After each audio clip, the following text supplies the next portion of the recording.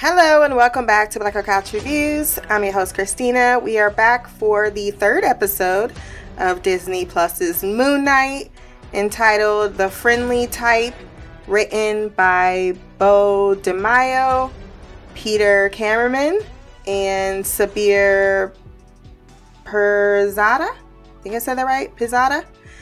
Directed by Mohamed Diab. I give this episode a 10 out of 10. I enjoyed it from start to finish. I had no complaints.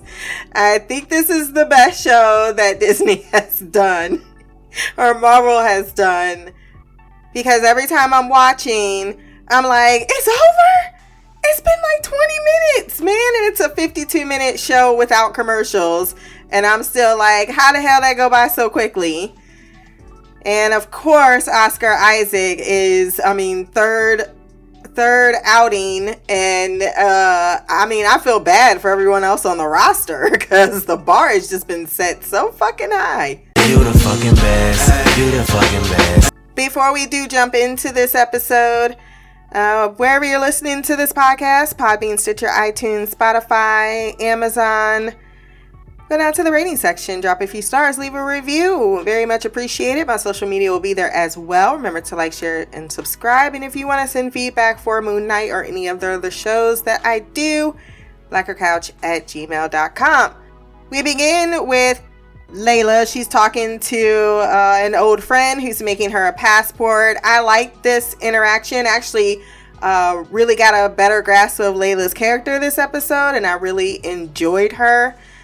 I like the fact that they gave her an action fighting scene and it didn't have to end with Mark saving her life. She was able to handle herself, even if he did subsequently save her life. And she just has this really cute interaction with this older woman who knew her father. She's telling her about what's happened. Like, I can't believe Mark is Steven. And now I know why she was able to find him. Apparently they used to stay in England or London. And he was about 20 minutes from that place, or 20 miles, she said. Which is why she ended up running into him.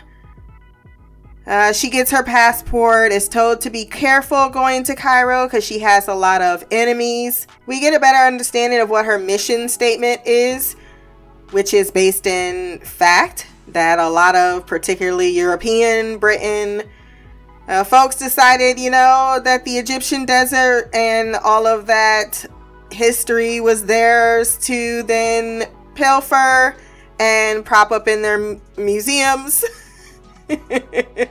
And rewrite however they want to in their society. And she feels that she's not stealing, she's just retrieving things from the black market and returning them to their rightful owners, and ain't nothing wrong with that. I get it. I get it. She's like, if I take a little commission fee to feed myself, that's fair. She's then giving her passport, and we catch up with Mark in Cairo, who is doing his best parkour. They love having people do parkour. But he's jumping rooftops to locate someone he wanted to talk to who has information on where to locate Harrow, who is also in the desert and has already located Amit's tomb. And he has set his disciples upon digging it out. And now Mark and Khonshu, this entire episode, with the help of Steven, have to try to find ways of slowing this down, which they do, though it is because there are some negligent gods out there that feel that humanity has been left to its own fate. And we get a little bit more about Khonshu. That he has chosen to stay with humanity and protect it to the dismay of his other gods, which we find out a little bit later. I liked his line, like, I was gonna talk to that guy, and now he's dead, so I guess I'll talk to you guys. And then the guy is so showboaty with his knife, and he was like, what are we doing? Are we fighting or are we dancing? Everybody was kung fu fighting. I really enjoy the action scene. I love how it was shot. You felt intimately involved in the scenes, which is something I don't think I've seen a lot of, especially the one where you see the camera getting really close to a particular fight. He looks down, he sees the kid, who ain't that much of a kid because he's wielding a knife and ain't learned his lesson even when he got bitch slapped. Fucking kid. These are Harrow's disciples, and they are very dedicated. But then a series of unfortunate personalities emerge as he's beating the shit out of the one guy. I love that he was showboating, because one, if you've never watched top 10 showboating moments that go wrong on YouTube, just find those. They're great. You should never, until you win the fight, don't declare yourself the winner. And the fact that they gave that first person perspective of him licking the knife and then Mark just punching him in the face.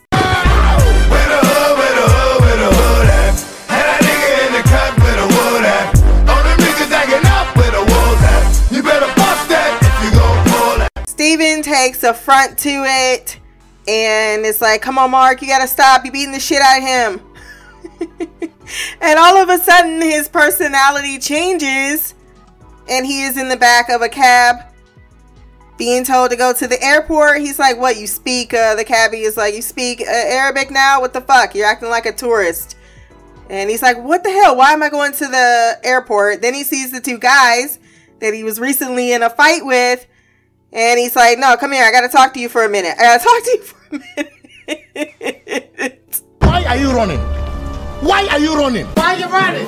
Why are you running? A chase ensues. The kid got away somewhere. But unfortunately, the other guy that looks like that one guy from Lost. Y'all know who I'm talking about. You know Saeed. He did look like Saeed from Lost. And he gets him up, and I noticed there would happen to be convenient mirrors all over the place. Reflections, which is nice. And once again, Steven's like, don't do it. Don't. Stop beating his ass like this. And then the next thing he knows, he is in the desert, atop a mountain with the two people having beat their ass and killed Saeed. He is told by Khonshu to take the kid to the edge because he might talk, but he didn't. He just straight up killed himself because he said, long live Amit.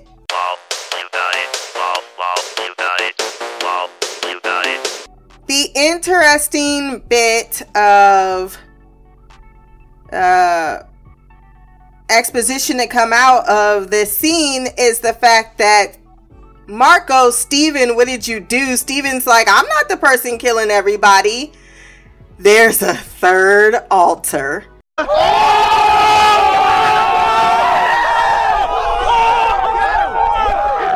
So I have been apprised of the fact that he has, Mark Spector, 3 personalities. One is, of course, Mark Spector. There's Steven Grant. And then there's another guy called Jake Lockley, which is supposed to be kind of a cab driver with informants that keep him... He's a little bit more edgier. He's the one that probably was stabbing folks in this episode. And being brutal to where he needs to be. When he needs to be, I should say. And I'm just going to put money on that's what's going on. But if it's not him, then it's definitely another alter. That may be a combination of some kind. But he's definitely... And it makes sense, right? There's always the protector. There's always the one that, you know, he can be himself. And then there's always the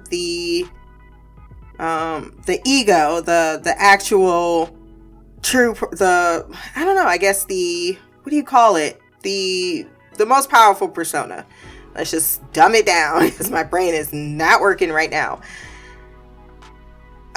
So that's interesting to find out that he is also unaware of the fact that he has another alter, and he's just been dealing with the fact that he's mentally ill all these years. You ain't gonna see no psychologist and let me figure out how to deal. And he mentions it later on, like, yeah, I was dealing with it until very recently. And I'd really like to know how he figured that he was, in fact, dealing with it. Because I don't believe you. So then Khonshu, as we stated earlier, tries to get information out of the kid. The kid kills himself. Mark's like, now what? What's the next plan? That was the last person that could possibly tell us where Amit's tomb is. Maybe we should summon the other gods. I know you're out of favor with them, but they're around. Maybe they should want to help in this particular circumstance.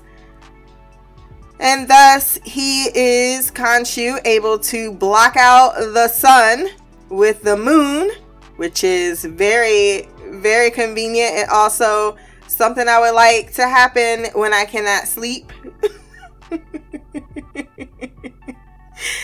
And this, of course, causes a reaction from the other gods. Khonshu tells him, I like the way Khonshu looked in this episode more so in the last two episodes. And they actually have an interaction that seems more, and maybe because it's Mark and Khonshu, it's more concrete. And he says, yeah, there's going to be a door that opens. And you guys are going to have a meeting, and we're going to need to plead our case, but we're going to have to be very, very insistent. You have to be rock solid in this particular case. And then the door opens, and it's time for Judge Mathis Court to reside.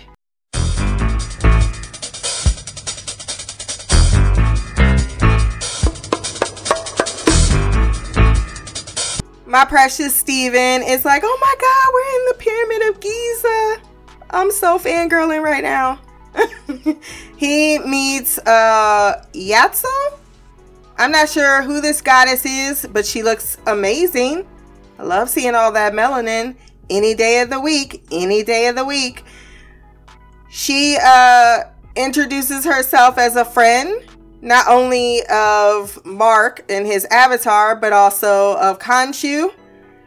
Even though the other gods are like, get away from that man. They're not happy that he blocked out the sun. And they tell him, next time you do that shit, we're going to encase you in stone. Mark doesn't know how it works. She says you'll get used to it, and it's basically because Khonshu said he'll be there taking over homeboy's body, but he's fighting it. Like, what the hell? This feels weird. And I should have been warned, because Khonshu speaks through his avatar. He tells them of Harrow, of what he's planning on doing. I don't know why none of these guys could just, like, I don't know, look in the desert and see what he's doing.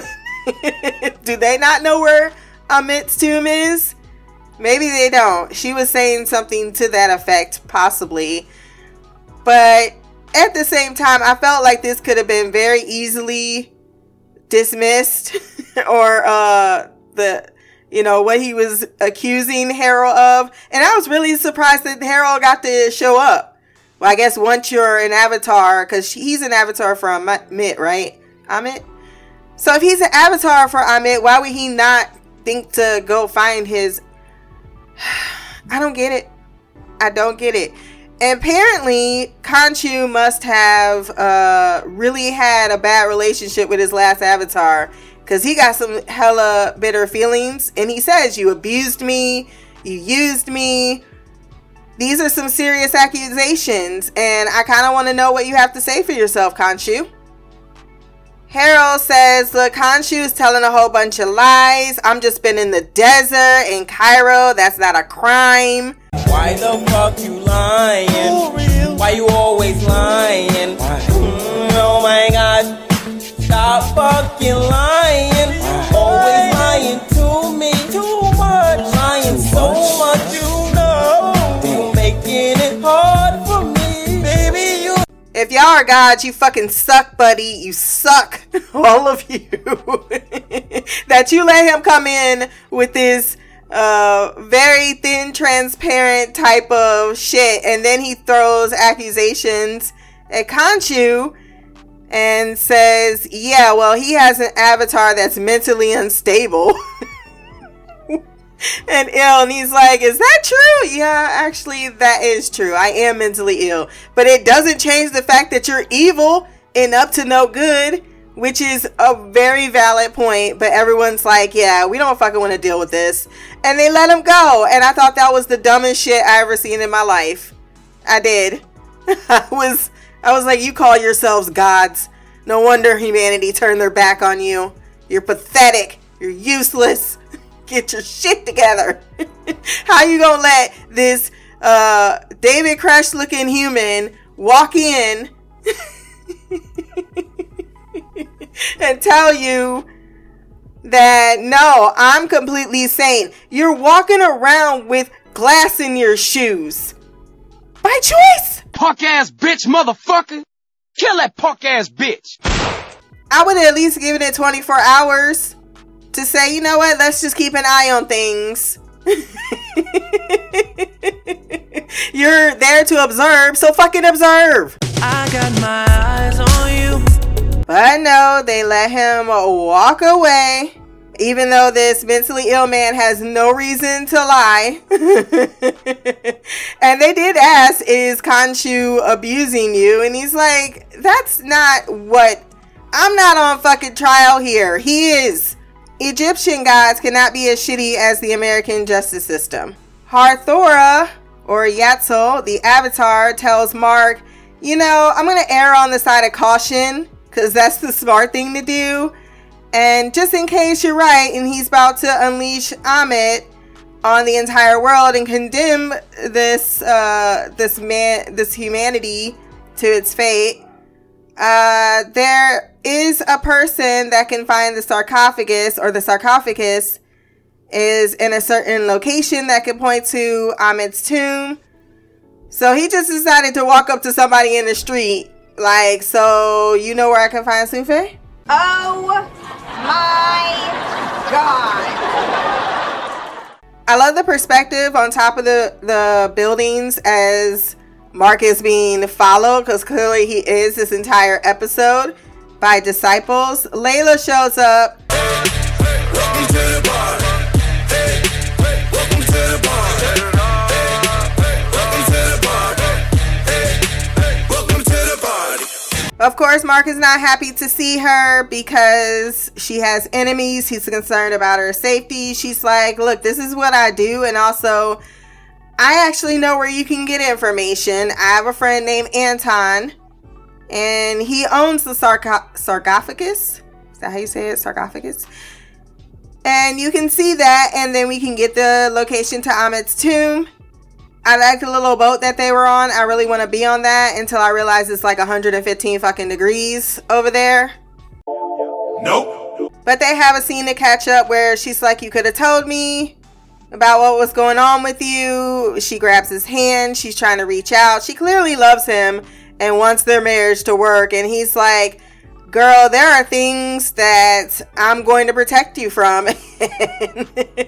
You're not allowed to, you know.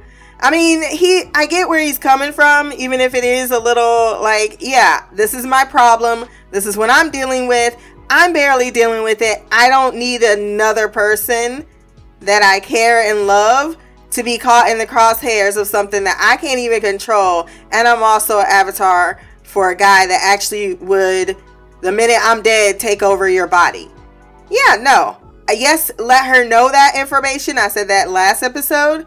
Totally and utterly. But if he chooses not to continue your marriage because he doesn't want you, and just like doesn't want it on his conscience, like, I gotta do what I gotta do, my life is not my life anymore, then I think that's fair to say. Like that conversation that we're having in the car where she's like, every time I think I know you, and he's like, you don't. Unfortunately, that's the truth of the matter. You don't. Facts don't care about your feelings. So they get to Anton's, and of course, they called it something else. It looked like jousting to me. And as soon as I saw a little fuckboy get off and put a robe on, Pa, It's fucking disgusting. You always have these pretentious, wealthy people in a condo somewhere, acting like they're down with the fucking, and maybe they are down with the culture, but they're also exploiting it in a certain way because it gives them a sense of power. They are husband and wife. His name is now Rafini or something to that effect. They see some boats in the water and they're like, "Are those Harrow spies?" Of course they're Harrow spies. They're like, "I guess nothing we can do about that." He hides their stuff. They end up getting onto the compound. Mark's not very chatty. He's like, "I'd like to talk to your husband." He's like, "Why? It's clear that you're trying to emasculate me in front of my wife, and she's my actual wife, whether you know that or not. But you know that she's my wife because that's what presented to you, right? And here you are, you gotta rub your little balls before you shake my hand. I mean, I'm just not gonna play these fucking games with you. I'm gonna go look at it because that's what I came to do." Self-important, entitled, egotistical, always feel like they're the sexiest thing in the room when really they got chlamydia, syphilis, and everything else and probably fuck little teenage girls. That's awful. That's awful. They look at the sarcophagus. He starts to put it together. Layla's like, "Come on, you gotta let Steven out," because Steven knows what he's doing, and he clearly does, because you can say like, "Oh, you have to decode it."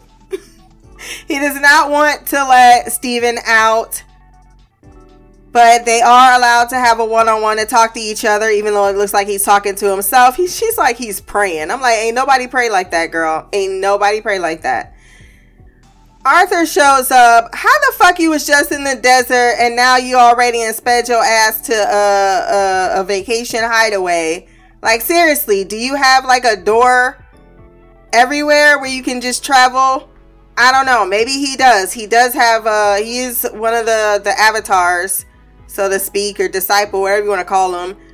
So, since homeboy Khonshu can transport him across the world, I'm guessing he could transport him to wherever he needs to be. He still get on my damn nerves with all that smugness. Like, I could show you true power. Don't listen to him. Why would he not listen to him? He's not a person with morals. Y'all kept saying he's gonna destroy everybody. Why are you talking to him like he is somehow a decent human being? And you should have known that when you walked up on the complex. At least you should have, Layla. Anywho, of course, he is able to take his sarcophagus being destroyed by Harrow lying down, because why not? You talk about how much you enjoy this. He's like, "Oh, I can show you more."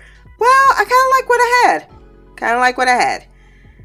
Khonshu's like, "What are you doing?" Summon the suit, beat the shit out of him. But he's afraid, and he's not telling Khonshu why he's afraid, even though Khonshu should already know that there's a third person rolling around, and you try to get that person to come out. There's also a moment in which Harrow is like, "We all have so many things in common.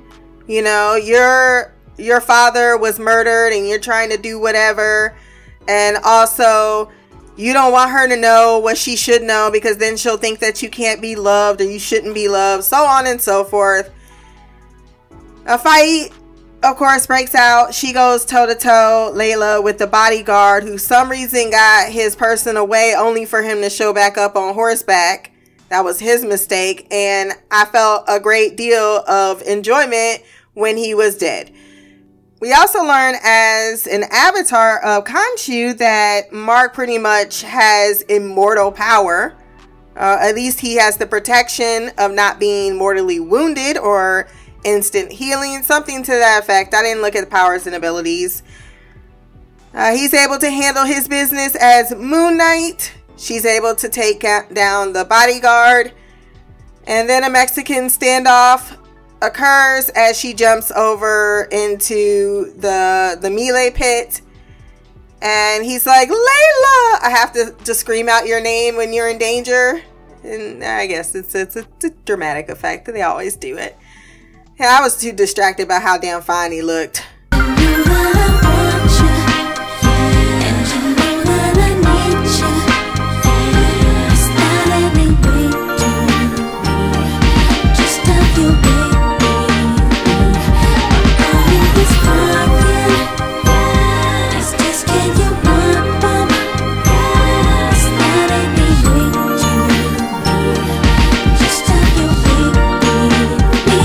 I just want to rub my hands through that hair one time. You know he's getting hella ass right now.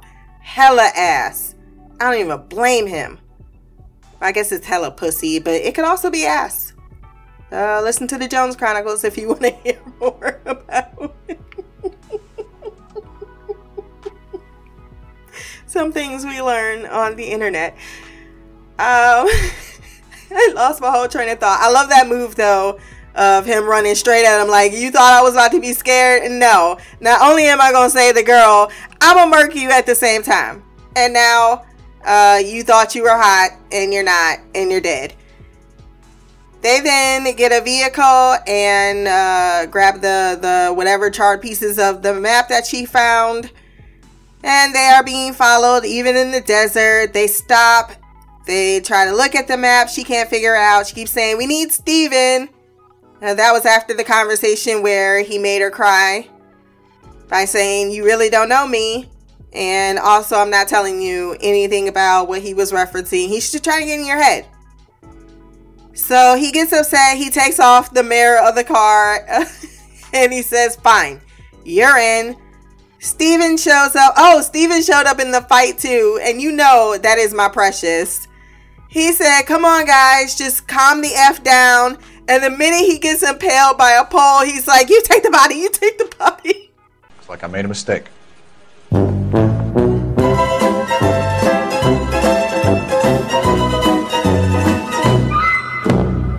I died laughing. I watched that scene twice because it was hysterical. And I love the fact that there's the Moon Knight outfit and then there's Steven's Moon Knight outfit.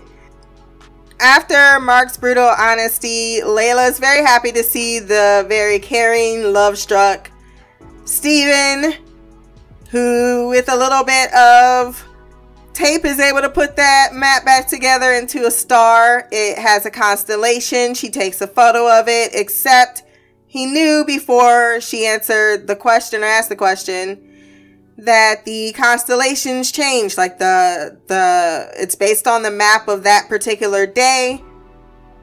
And Khonshu is able to reverse time to show them exactly what those coordinates were or where the stars were in that time. But he says it's going to cost a lot. He also kind of dragged Mark a little bit. Like, I summon the gods, you summon the worm. But, you know, Steven saves the day. He's able to figure out what they could not figure out. Godly and mercenary alike. So, I like them changing back the sky. But unfortunately, this comes at a great cost because they decide to imprison him in stone. I like this because it kind of ties into Egyptian mythology with the idols. And he tells him to tell Khonshu before he's in prison to tell Mark to rescue him, to free him. I think he probably should have left some more specific instructions, but I'm sure Mark is gonna figure it out. Mark, however, passes out when Khonshu is imprisoned, which means that he's possibly without the protection of Moon Knight. So that's interesting. That is really fucked up what happens to Khonshu when he really is trying to do the right thing right now. And the only person that is even half listening to him is Hathor, who is the goddess of music and dance or something like that. Being powerless is definitely gonna suck at this time, but something tells me that third persona is going to be picking up a lot of the slack, especially in the crux of the hour. And we saw how he reacted when Layla was in danger, so that pretty much seems predicted. For some reason, the other Egyptian gods that are not involved decided that they were just gonna let the other homeboy come in, Hero, and talk mad shit, saying, you know, you're the reason why I am what I am, and I owe my success to you, and I want you to know that. All I do is win, win, win, no matter what. Now, I did discuss the character of Anton. I know the actor, unfortunately, Gaspard Ulliel, unfortunately passed away. So that's very sad for the actor in this series, because I think he was supposed to have a much bigger role, if I'm not mistaken.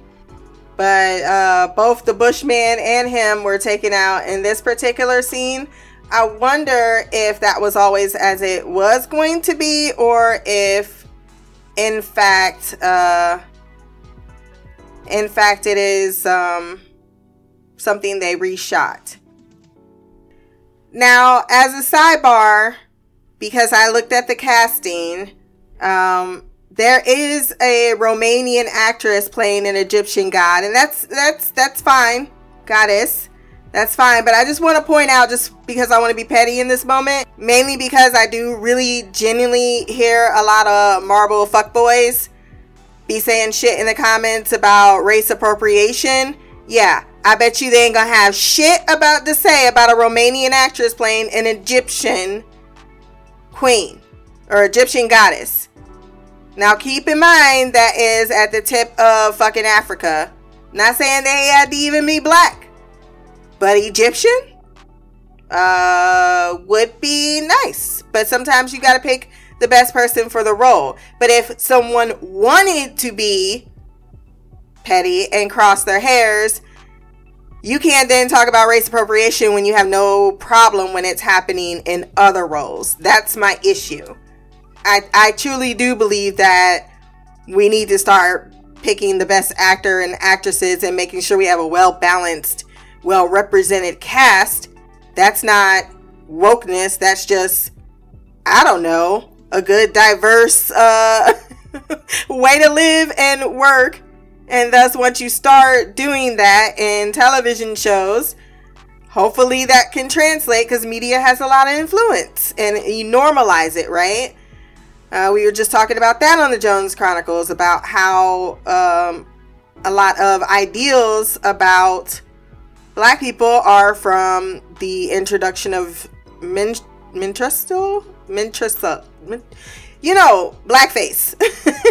Once again, it's late. I can't talk. So I just wanted to sidebar petty that just for 5 seconds, because I felt like saying it. And with that, I think we've covered everything, and we can hop on into the feedback.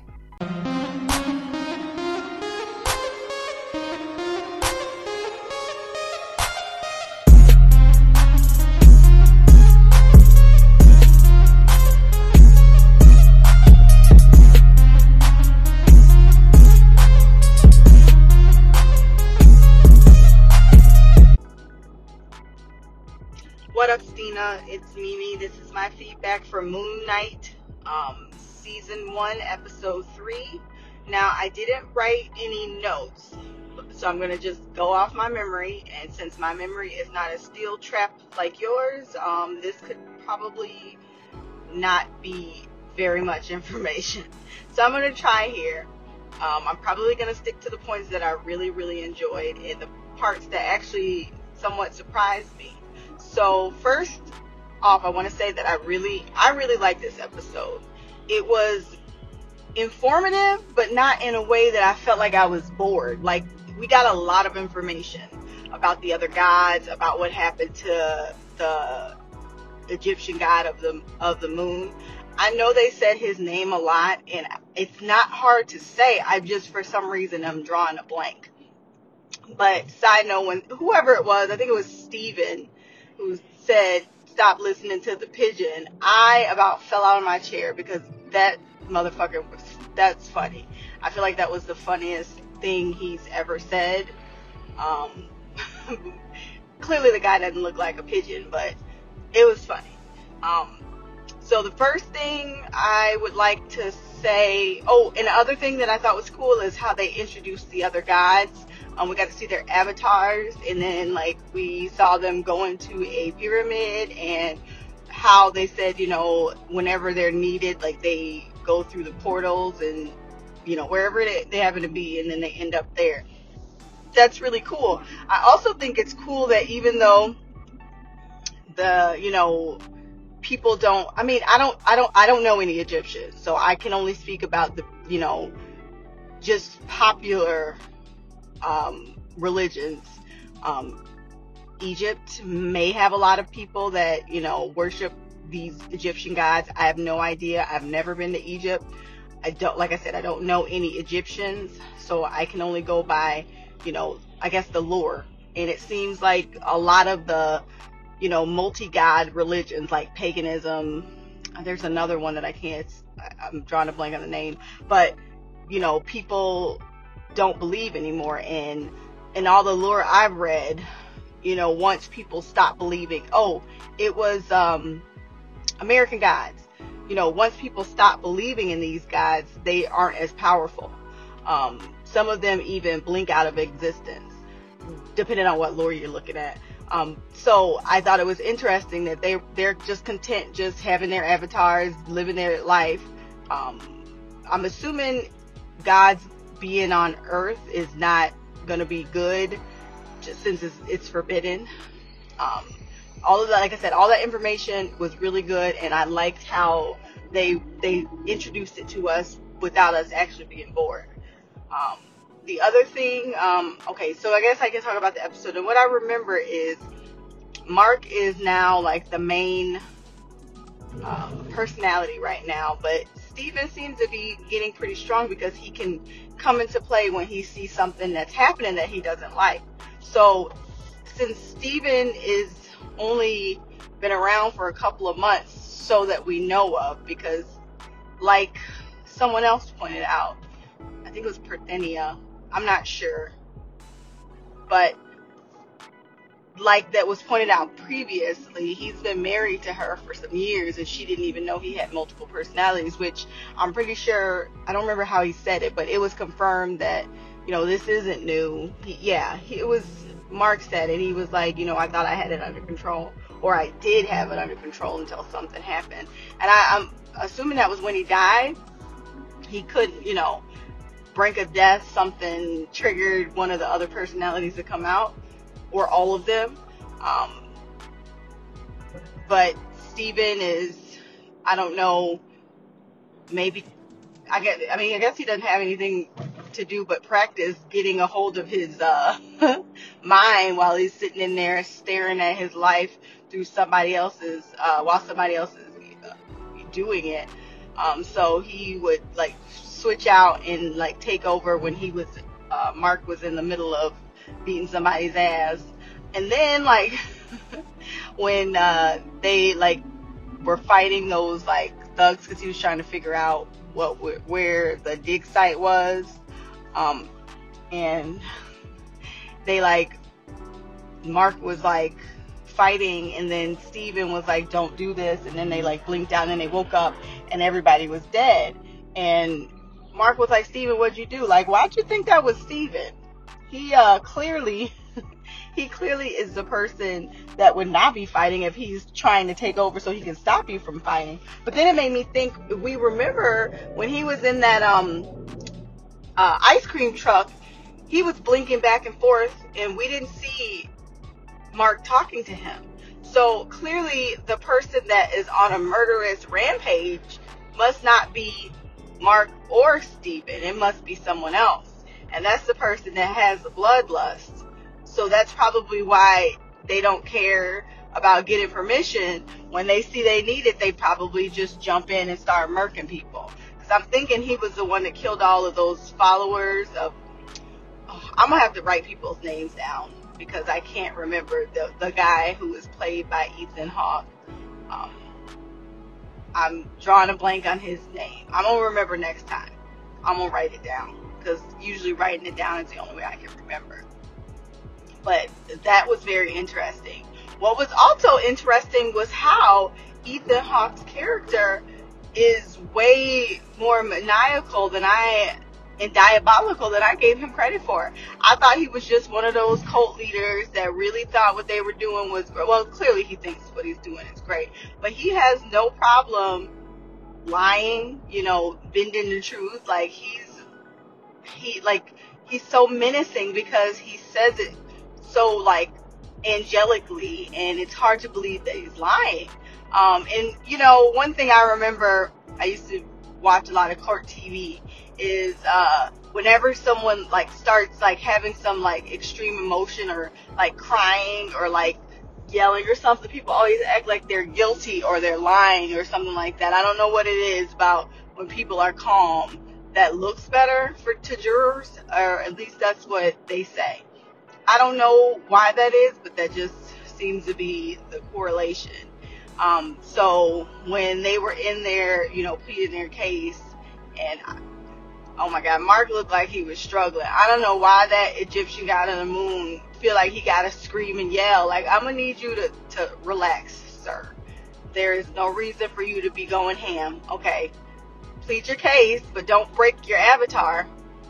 And then, you know, we found out previously, I think it was in episode 2, that the other guy used to be his disciple, avatar, or whatever. And then I don't know who gave up on who, but it definitely probably left him with a lot of knowledge on how that person, how that God is. And he does seem immature, and he does seem childish, because he does seem to have like basically tantrums is what it boils down to, and it happens quite often. But just because someone is immature doesn't mean that they're wrong. But I think his behavior makes it easy to say, oh, don't listen to him, he's just having one of his moments, he's being childish, blah blah blah blah blah. So I think that all that does is make it easier for people to say that he's lying, or he's mistaken, or he's straight up wrong, you know. So that's very interesting. And it was crazy how he turned the sky. Like, that shit was dope as hell. Like, I enjoyed every second of all of his powers. Like, it's very cool. I don't know what's gonna happen with Mark now, since his the person that was giving him powers is now a little tiny little statue. He's not going to have access to the suit anymore, but I mean, there's other guys, so I'm thinking that they're going to go find another guy to sponsor him. I don't know if that's another, because I can't remember who they were talking about, but there's another one who doesn't have an avatar, so I feel like that's going to mean something. Yeah, I think that's all I feel like talking about on that note. The other thing is Layla. She is really fucking dope, and I don't know how her and Mark met. I don't know how long they were together. I don't know anything about their relationship, but her by herself is a boss bitch. The way she was fighting, the way she had her friend, which I'm pretty sure that lady was from an episode of The Walking Dead. She wasn't a main character, but she looked very familiar. I think she was one of the, I'm not even going to try and think about it, but never mind. She has, like, that lady made her a passport, and we found out she's going back home, and she hasn't been in 10 years. Her dad died. It sounds like Mark has something to do with it. He is a mercenary, so maybe he killed him. Maybe he was doing something and her dad tried to stop him and he got killed that way. Who knows? But I'm very interested. Mark clearly don't want to talk about it, but I feel like Steven is going to find out somehow and tell her. I don't know why. And it's funny that most people love Steven. I think he's a cute little dork, but the whole meekness thing on him, I don't know. It just he seems like a pushover. I don't think he's gonna stay like that, but I don't like that. I don't think that's cute. I don't like when he gets bullied. But when he starts to stand up for himself, he's gonna be bae. Anyway, I think that's all I have to say. I did like all the fight scenes, especially the one where Layla took that necklace off and like jumped on that guy and stabbed him in the chest. And he was like really legit fighting her like she was like a fucking 400-pound dude. And she fucked him up, and I was proud of her. Now, I'm not quite sure why that guy was like, I fucking Layla, and then all of a sudden got upset. Like, she said that was her husband. You clearly didn't believe anything she had to say, but you were still I fucking her. And then you were so mad you was finna kill her. Yeah. He was clearly trash anyway. So I think that's all I have to say. I'm very curious about Layla and Mark's relationship past, how they met, what else is going on. So I hope we get some of that. Not all at once, just like little conversations I'll be interested in. I think that's all I have to say. So until next time, love, peace, hair grease, and black girl magic. Queen of the couch, Mimi out. That was Mimi with her thoughts on the episode. So good points you brought up. One being that Khonshu does throw tantrums, and he clearly thinks he's better than anyone and knows better. So yeah, that did pretty much lead into, I didn't think about that too much, about how that made him feel invalid, because he's like, liar, shut up. I'm like, it did kind of devolve into a teenager very quickly, into adolescent really, when he was telling them stuff, and he's just like, shut up, I didn't say that, what, I didn't do that. Karo, I believe, is, I do know they do not, it's been a while since they worship the ancient gods. I'm pretty sure Islam took over, either Islam or Muslim. That's a very prevalent religion, or Christianity in Africa at this time. Not a lot practice, definitely not many practice, if any, worshiping the old gods, because they were kind of like the sun and so on and so forth, or Ahmed, or any of these other gods that they're introducing. But they really focused on one, like they worship many deities. So it's nice to learn about the Egyptian gods, because I don't know all of them. But the sun god was pretty big up there as the main one that the pharaohs definitely worshipped, until I believe another pharaoh decided to worship another god, but then they reverted back to the sun god. It's the brief history that I know. It's been more than months. Yes, you were correct on picking that up. I thought from last episode that it had probably been a few months, because that's when they said he was living there, but he's had the personality for a much longer time, as he confirmed. Yeah, I just try to keep it in order, which I don't know how you keep a personality in order and you're able to keep it from your wife. Like that feels impossible. I don't feel like you have that much control, not without psychiatric help. And I agree that there is a third personality, and I think that's the protector of both Mark and Steven. Like, okay, Steven, you ain't got it. Mark, you ain't got it. All right, time for me to tap the fuck in. I didn't hear about the God without an avatar, so I must have missed that bit of dialogue. So even though you think I have a still trap memory, I try to keep apprised of a lot of things, which doesn't mean I'm infallible. And lastly, cult leaders are very good at emotional manipulations. That's something they have in common. They're very good at picking people and, right people too. They're already been disillusioned with their own life, so on and so forth. So of course they would then be able to be open to a charismatic type of person with promises of solving all of their problems, and seemingly imbued with their own particular power that is otherworldly. That just is icing or cherry on the cake. So that kind of makes a whole lot of sense. Lastly, did Mark kill her dad? I didn't even think about that.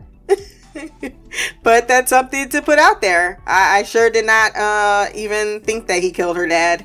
And that's what I was thinking about the other personality or something else that we don't know about. Or the whole fact that she could be the next one. I don't know. Maybe he took her place. Clearly he knows more that he doesn't want her to be aware of. And that is something that I'm sure is going to come out. And you're probably right. Steven's going to be the one to drop the beans in the coming episodes. So thank you, Mimi, for your feedback on the episode. Next up, we have Miss Parthenia. Hello, Christina. Hello, everybody. Excuse me. I'm here with my remarks on Moon Knight, the latest episode of Moon Knight, and I'm gonna just get into it. I'm gonna start with the fact that I just realized that my daughter's preschool teacher is basically Moon Knight. I mean, I didn't realize it before. I don't know how I missed it, but I walked in to pick her up the other day and I was like, oh, well, damn. Hello, Oscar Isaac. I didn't know you were here. And I was really so giddy about it that I should have been ashamed, but I wasn't. But I think just because we live in a world where people wear masks all the time now, and he just happened to have his mask off at that moment, and I was like, oh shit, my daughter's teacher is an Oscar Isaac doppelganger. Hello. Hey, don't mind me bending over here really slow for no reason so you can see my tush. So serious. I even went up to him and was like, hey, so do you know who you look like? Has anyone ever told you? I should have been ashamed. I was not. I really felt like I was on the red carpet with Oscar Isaac for a second. And my 12-year-old daughter was with me. And when we left, she was like, Mom, I mean, he looks like him, but really? I was like, girl, yes. Yes, really. Yeah. That, all of that. Yes. Don't hate on me. He's fine. Fine. Yes. But I'm gonna calm down. Get to the show. Whew. I can't wait till we go back to school on Monday. Hey, Mr. B. His name is Mr. B. Hey, Mr. B. I'm like cracking myself up. But yes, he is fine. And I don't know why I just realized it. But anyway. Okay. So I'm gonna get into it. I have a serious love-hate relationship with the character Khonshu, because he cracks me up like, oh Lord, the idiot's in charge. Like, he has a little bit of comic relief, and I didn't expect that from his character. But then at the same time, he can be such an asshole. He seems very controlling. You don't really know what his angle is. It's like, is he the good God? Is he the good God? Like, he's going out of his way to do the things to prove that he is, and that Arthur Harrow is the bad guy. But also, he's quite manipulative, and that is obvious. And he's using the guy, he uses his acolytes, or whatever you want to call them, for all that they're worth. Like, and he's threatening him all the time. Like, well, if you don't do what I say do, then guess what? I'm gonna get your wife. So it's up to you. I mean, take it how you want to take it. So I find that to be a little uneasy that you're working for someone like that. Like, I mean, clearly that was the deal that he made. But at the same time, I'm like, gosh, he cracks me up, but I don't want to laugh at him because I'm just not sure about his character as a god. I don't know how I feel about him as a god. I don't know. Maybe I'm the only one who feels that way, but that's how I feel right now. The meeting that they had when they all got together to basically judge, I don't know if they were judging Khonshu or if they were judging, I can't even get his name right now, but the character that Oscar Isaac is playing, you know who he is. But anyway, they were judging his actions. I'm assuming they were really judging Khonshu because Khonshu was speaking through him. I felt like they didn't even give him a second thought. They had already judged him before they got there. Like, you know what? We already don't like you. And here you go with the bullshit again. So yeah, you got Mark over here. That's great. But you know what? We really not trying to hear what you got to say because you always in some mess. And you're never doing exactly you're never on the page that we're on. So I don't know. It just seemed like it was too easy. They took Arthur Harrow's side too easy. But I guess that's the way that the show was going. But it just, everything else I was okay with, turning the sky back to the olden days. That, hey, I went with that. It's sci-fi. But the fact that you had this hearing and didn't even really hear him out, and just because he said he was sick, he was honest. Yes, I'm sick. I do have mental issues. I need help. I have issues with my mental health. Just because someone says that doesn't mean that you can't trust them, that you can't believe what they're trying to tell you. Like, they just disqualify everything he said after that. I don't know. I had a problem with that. I'm sure they're gonna come back around to it. I'm glad the girl that was there took a chance on him. But I don't know. That was just really weird. They were real, like, holier than thou in that moment. I like how Steven and Mark are switching, or starting to switch back and forth with purpose. Not just, you have to do it right now. Give me the body right now. Give me the body right now to save our lives. But also with purpose. You know what?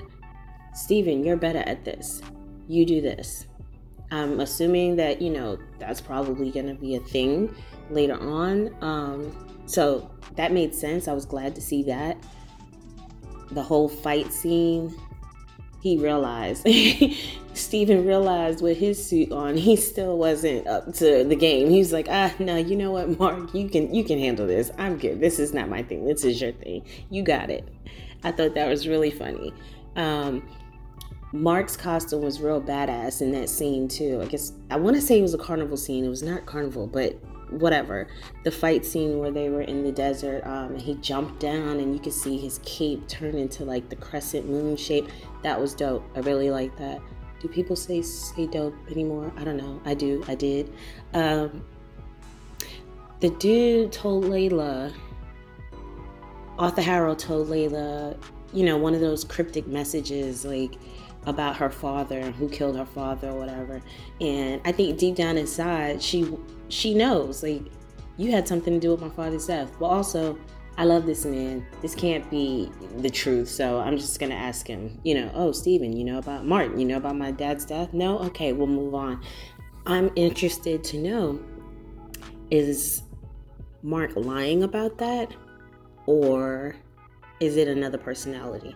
Because I felt like it was clear that there's a third personality from the fight scenes in the beginning where they were flipping back and forth between Steven and Mark, but neither one of them knew what was going on. So clearly there's a third personality, or identity, not personality, but a third identity that is taking over, and he is vicious. So maybe he's the one that did the assassin style shooting, the execution style shooting from the pictures of, I think it was the first episode, maybe. I don't know. I'm getting confused. But it seems like he's the vicious one, and he's the one who's really going to do. I want to know, but what is his objective, though? This is deep. I don't know how they're going to get through all of this in just a mini series. That's bothering me. And Layla, I'm going to end with Layla. Layla is a badass. And I'm glad that they are not painting her as this damsel in distress. I'm so sick of that role. Like, a woman can't handle herself when the main character is a male superhero. So I'm glad, he's a superhero. He can fight, but she can also hold her own too. And she doesn't have to cry out for him every 5 seconds. So I like that too. You know what it is? It's dope. That's what it is. I'm going to continue on with dope. And that's my word for the day, kiddies. That's all I have to say about this show. Hope you guys are all enjoying it. As always, I always enjoy your review. Have a good one. I'm out. That was Queen Parthenia with her feedback. Girl, you got it in right at the last. You said hopefully not too late. Nah, I was just finishing up. I just hit the feedback when that came into my inbox, so you were right on time. Few thoughts on your feedback. First and foremost, I'm jealous. I'm so jealous. I need that to be my experience, because I would be acting the same way. You had me cracking up. Let me bend down real quick so you can see my booty. I would be right with you. And people wearing masks. You said you put that mask down. I was like, oh my God. Oscar, is that you? didn't know you taught school. I'll be all over it. Ain't nothing wrong with it. Ain't nothing wrong with it.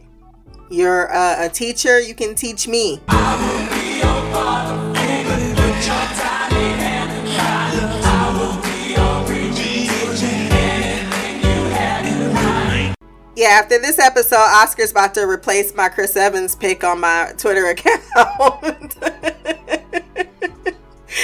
I'm like, oh boy, I love you, Chris. I do. But oh my God, Oscar is doing things to me. Oh, he's doing things. He's doing so many things. All right, let's get out of the sauna right there because it's all hot and sweaty. With Khonshu, I understand completely because as a god, I think he's inherently manipulative, above it all, egotistical. He did make me laugh quite a few times in this episode, especially when I thought he'd talk. Like any rational person would do that. It's not like he killed him. He killed himself. But with that being said, I think it's okay to have a healthy distrust of him because, right, he's going to do what's best for him and his avatar and be damned everyone else, and whatever he needs to do to make that happen, he will. But on the default side of that, you see that the other gods are now observers. They don't really care what happens to humanity because they say, well, you turn your back on us and now we're just going to watch and see if things go wrong. And the only thing they seemed to have to be concerned about was Ammit. But as you stated, they were already made up their minds before he came into the room, right? The minute they saw that sun go down or that sun go out the sky, I was like, this bitch. So you're absolutely right regarding that scene because I was very let down in how they decided that they just weren't even going to investigate. But on the flip side, it seems as if he's the only person that says, no, I'm not going to abandon, the only God anyway, that says I'm not going to abandon humanity. And that speaks a lot for him. Like, it doesn't matter if they worship and give all their faith to me or to us. I don't want to abandon them. I want to do what I think is the right thing. But he doesn't have necessarily a white hat approach to that. I think he has a little bit of a gray hat approach to that, which probably makes a whole lot of sense regarding why he chose his avatar. I want to know why he chooses such avatars because we see who he chose before in Arthur. Arthur thinks he damaged him, so on and so forth. Doesn't seem as if there's a little bit of manipulation between him and Mark, but for the most part, even he addressed Steven as Steven. That's a huge thing, right? Like, hey, he could have said Avatar, do what I want. But I think there's something in him that is a little bit more humanistic than his other gods, which compels him. And I think that kind of goes into what Mimi says, that childish, more human, that's why he has to shout and why he's so over the top, because he's got more of those humanistic traits for good or ill as a god. So I think that makes him a very fascinating character. And that kind of ties back into the Mark, and you have Mark, who's kind of the gray hat in the bunch. You have Steven, who's the white hat, and then we have this other guy who is probably the black hat, and that's a good catch that he probably was the one that executed folks, because executing people in the back of the head at the time didn't sound like Mark. But I was like, okay, I guess. But now that we're in the third episode and we see that there's a third personality or as you said, identity that the other two are not even aware of. Oh boy. But I don't think that person is evil or self-sabotage. I think just by my knowledge, well, he could be evil, but by my knowledge of how DID is, most of those personalities are kind of bridged between, they start from trauma. There's some that branch out and are evil due to the trauma that's been done to them, and thus they repeat the traumatic cycle. But then you also typically have the protector.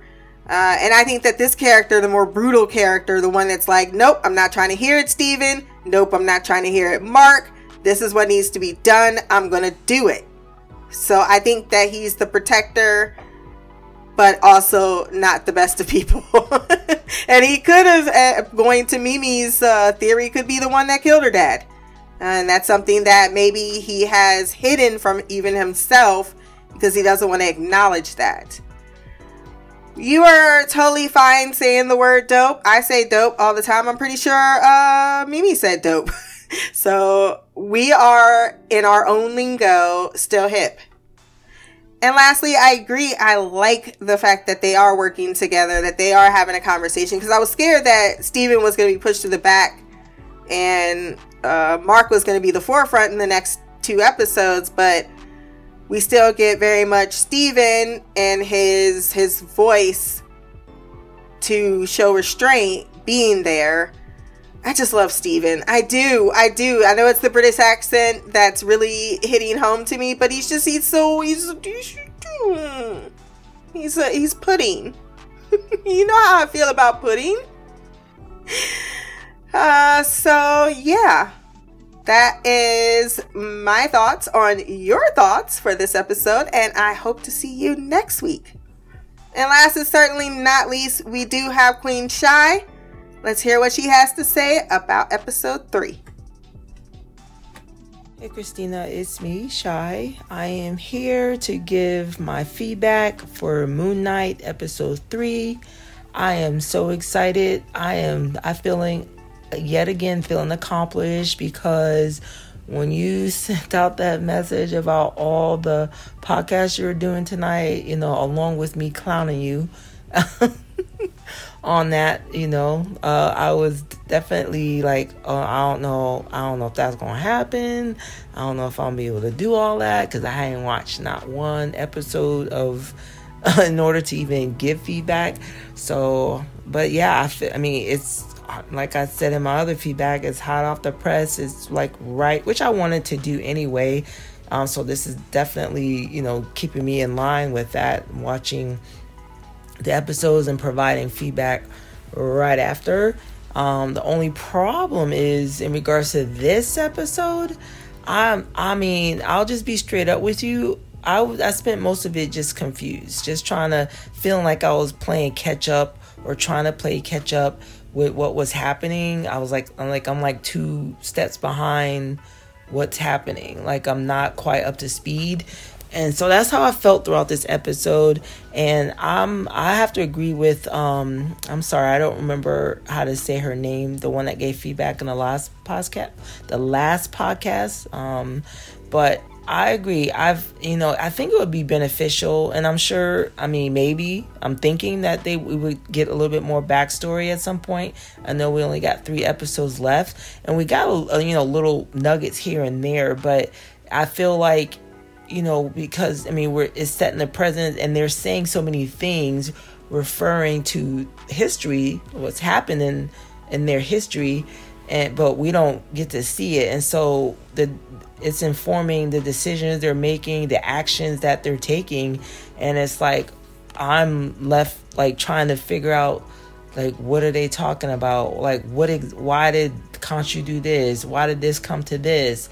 And then of course, author exposing, I'm like, what is their role exactly? The gods that they went into the temple or the pyramid or temple, whatever you want to call it, to meet.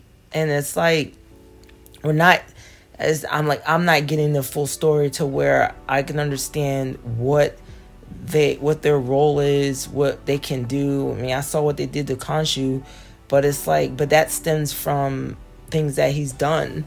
And I know that they told him not to mess with it. I get that part, which is why he ended up being in the stone. So I understand that part, but I guess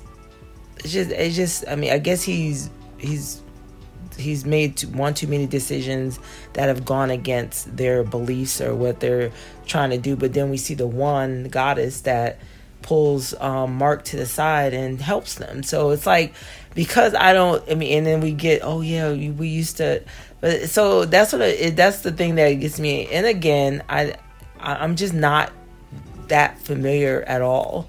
And I know you aren't either, and I mean neither of us that are, you know, watching this and giving feedback are in the know when it comes to this. But it's just very I won't say frustrating, but it's just leaving me with a sense of just being confused and not really able to really, you know, again, like I'm playing catch up the whole time, trying to understand, you know, not like they keep introducing these characters, but I don't even know the full story regarding Mark and Steven, regarding Layla. And then it was brought up by you know, the lady from the other podcast about the mother, like what is going on with that. I mean, those are good questions and good. It's just so many questions still, which is great. I mean, it's just keeping me, you know, it was just keeping me on my toes, I guess is the best way to put it, in regards to just I mean, I'm paying attention, at least, but it's like I sometimes I wonder, it's like, is it me? I mean, am I just not? Is it just not sinking in for me? Because I'm just not understanding. Like they summoned Arthur. We know that he was an avatar. Like, what happened? How did that break down? Like, how does he choose his these avatars? How do they all choose their avatars? At what point? You know, it's like so many questions that I think would help me understand how we got to where we are, and you know what is supposed like get into theorize a little bit of what to happen next. And again, I know it's only been 3 episodes, so I'm not like, oh, I can't, I don't like it. It's just that's where my mindset is right now. And I understand what you were saying last podcast about the DID and you know, talking about when I was asking about, you know, talking about Steven and Mark and why does he, you know, all that. But the bottom line with that is I just come to terms with maybe we're just supposed to see their journey. Like maybe part of their character development is that they were so at odds and, you know, fighting one, wanting to control the other, and the other not wanting the other to be the dominant personality, or the one that controls the body, that maybe towards the end of this season or at some point they'll come to a understanding and work more together and understand that in certain situations, I mean, Mark is there for a reason, Steven is there for a reason, they both serve a certain purpose. Because I will say that scene with them fighting and Steven wanting to take over the body, I'm like, why? I mean, that don't make sense. Why you want to take over the body in the middle of people trying to kill you? Like, you're not gonna, I don't understand. I mean, he seems like a smart guy, so why would you think that you sitting there going, hey, stop everybody, let's talk this out, let's kumbaya together? That's not the time, you know, to do that. I mean, they're trying to kill you. There's no talking it out at that point in time. And just like with Mark, and again, that's part of I feeling that's part of what we're supposed to watch, their character development and how they, I'm just guessing, and how they, you know, just come to this understanding at some point that they both need each other for different things. And Steven might not like what Mark is there for, but I mean, he serves a purpose and is necessary, especially in lieu of what's been going on. And the same with Mark in regards to Steven. So I'm not sure what happened at the end there, you know, with Khonshu going in. He can't be dead, obviously, because that would be the end of the series. But so did it strip him of his power because Khonshu was in the rock or in the stone or whatever that thing is? And so what does that mean?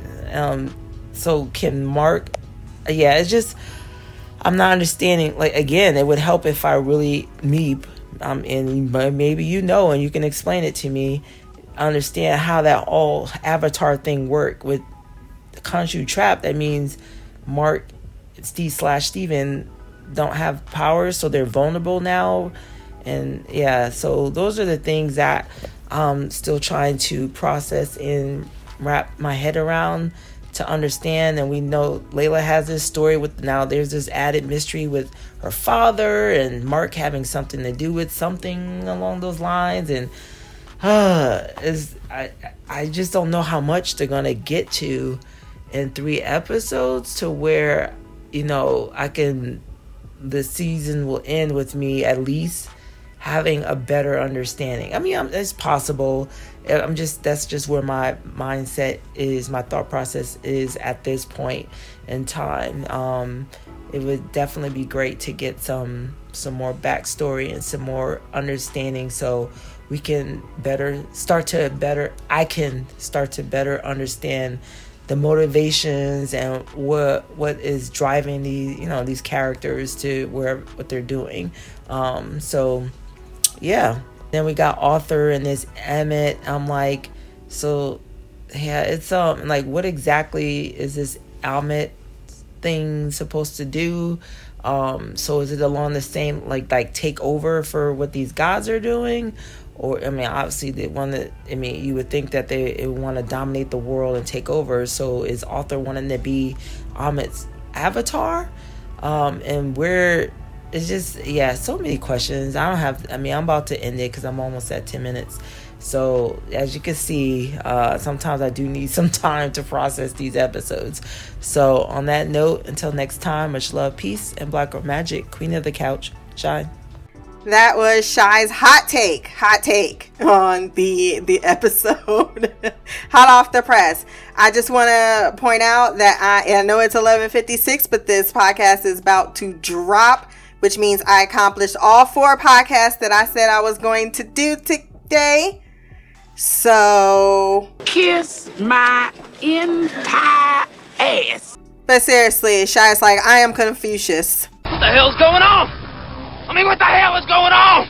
So I didn't hear too many questions to answer to be able to help in the confusion category. It was just a whole bunch of, I don't understand. So when you have a few more questions, yes, this was a lot of information. I thought maybe this would be a little eye-opening with the informational dump that they did drop on us, but definitely, tweet out those questions. We can answer. We're in this together. From what I am gathering per this episode, and I'm sure maybe it'll probably make a little bit more sense listening to the podcast, is that the gods are just observers at this point, right? They live in a different realm or a realm of space, whatever you want to call it. He said you're void or something to that effect when he was talking to them. They have turned their back on man because a man has abandoned them. Mimi mentioned American Gods. If you've never watched that show, that's a really good show to reference to correlate certain events. But if you haven't, it's kind of like that in a way. You lose worship. You then become less significant.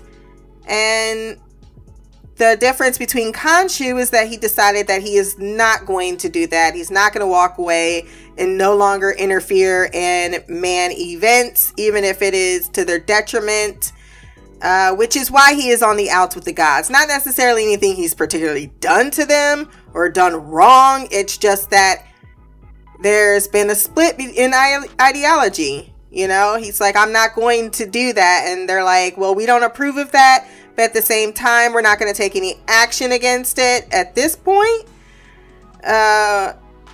Unless he does things that pretty much are like announcing everybody, the gods are like, everybody looking up at the sky like, what the fuck? So that's what they're like, you're giving away our secrets, man. You're giving man a peek at what we can do, and that's not okay. I think this episode really showed Steven and Mark working together, even if it was reluctantly. And I know what you mean about Steven being naive and unaware. He tried to help in that moment, but to Steven's credit, he interfered before, and he was able to somehow get out of that situation with those 2 goons. Like, they were just walking away. So whether he said, look, it's okay, it's cool, it's fine, let's just, whatever. he clearly was trying to get them the fuck out of Dodge. So give my baby some credit. Give my baby some credit. And he definitely knew when he was out of his realm, Mark. Like, I don't know anything about this Egyptian shit. This is your thing. I'm going to let you take over. He even said, go ahead, take the body. He tried to not at first because he's scared, right? No one wants to be in the void that they are at when they're in their personality. Because that's the thing about DID, is that they are their own individual people. So they all want to have some type of autonomy in their life. And when you got 3 people inside, everybody can't get the front row seat. No, everyone can't be the driver. Some have to be the passengers. As far as the gods in themselves or personalities, I don't think they need to have a purpose. Actually, with DID, their purpose is usually stemming from a trauma. So that's another thing that we are going to have to learn about Mark. And I don't think we're going to get all those answers this year. I definitely don't believe that. I think we're going to slowly drip feed it. And then we're going to go from there. But I think all those questions you have, I do have those same questions as I brought up in the podcast. However, I also understand that that's just going to come in time. And the fact that they're giving me something in exchange for the other things that I want, I think that makes sense. I think where the split came, I think eventually they're going to have that conversation. How he chooses Avatar, so on and so forth. We're going to get to that point. But I think that it's going to be such a big reveal that they're not going to drop it to you 3 episodes in, even though there's 6, because of the fact that that's going to be a game-changing type of conversation that's going to open up a whole lot of other things that they might not even be ready to deal with yet, having such a shorter season. So I would love to know a little bit more about what you're confused about thus far. I think we're starting. What I can say is there's 3 personas. There's 2 that Mark and Steven are now both aware of. First, Steven wasn't aware of Mark. Mark was always aware of Steven. Now they're aware of each other. They're working together, but they don't know about their third alternate. So their third alternate seems to come in at a time of crises between the 2 and takes over. And he's able to do that without permission, this third one. So that's our rogue persona that we haven't quite seen yet. And I have a feeling when he introduces himself, it's going to be amazing. Because I'm thinking this third persona is a lot. Like, there's Mark, but I'm thinking this third persona is definitely the more brutal, the one that we're going to need to win this battle in the end. Because homeboy over here winning all day long with his disciples. He got a whole fucking army. It's just 2 of y'all. In regards to, I'm trying to think of the big plot of what really went on this episode to see what could have possibly left really. I think maybe you're just missing the motivations. You want to know the motivations of everybody right now, but it just seems as if this Ammit comes into play, she is going to judge the world, and her judgment is basically fucked up. She's going to destroy humanity. The gods are kind of indifferent to it. Although they do seem to be concerned about Ammit herself. That is one of the gods that they themselves did isolate, trap where she was. So they don't want her to get out. But at the same time, they're not taking seriously Khonshu. And because they're not taking him very seriously, they're not taking the threat very seriously. And I have a feeling that's going to be to their detriment. The fact that Khonshu was willing to even sacrifice himself, right? He's fine. He doesn't have a problem to worry about if mankind gets fucked over. But the fact that he was willing to take such a serious consequence for the action says that he has a lot more faith in his avatar than maybe we're giving him credit for. And who's going to wake up? Is it going to be Mark? Is it going to be Steven? Or is it going to be someone else? Because homegirl is stuck in the... Yeah, he definitely lost his powers. Because he mentioned that in the episode. Like, yeah, how are you going to get far without my cloak of invincibility or whatever the fuck? As I stated, I did learn about the the personality, not only because I listen to TV podcast industries, but I did a light research. And if that is something you want to know a little bit more about, I can do a mini spoiler section. And because I know going in completely cold can be a bit frustrating because you don't know how to acclimate yourself, right? So I get what you're saying, and I think maybe a little bit of an explanation outside of the show, because that's another thing a lot of shows are doing now. They're not going to give you the whole story. It's like it's out there, you can find it. Other podcasts are going to be talking about it, the mythos.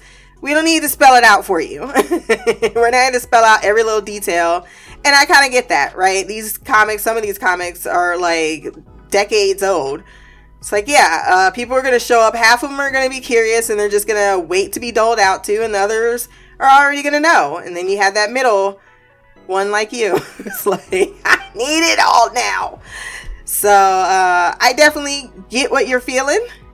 And hopefully, if you want that, I can do a little more research and do a little spoiler section on what I do know, or what I can research and find out about the characterization of Moon Knight themselves without necessarily spoiling anything. Plus, they can always change things for the show, so I'm not too keen on it.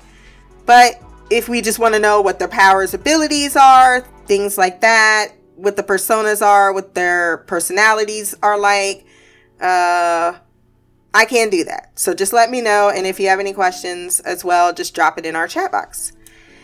And if you have any questions about the series as well, or any feedback, thoughts, ideas, hateful comments, I don't know, blackoutcouch@gmail.com. You can also leave those comments below on this podcast, but social media will be there as well. Remember to like, share, and subscribe. Until next time, peace, hair grease, and black girl magic.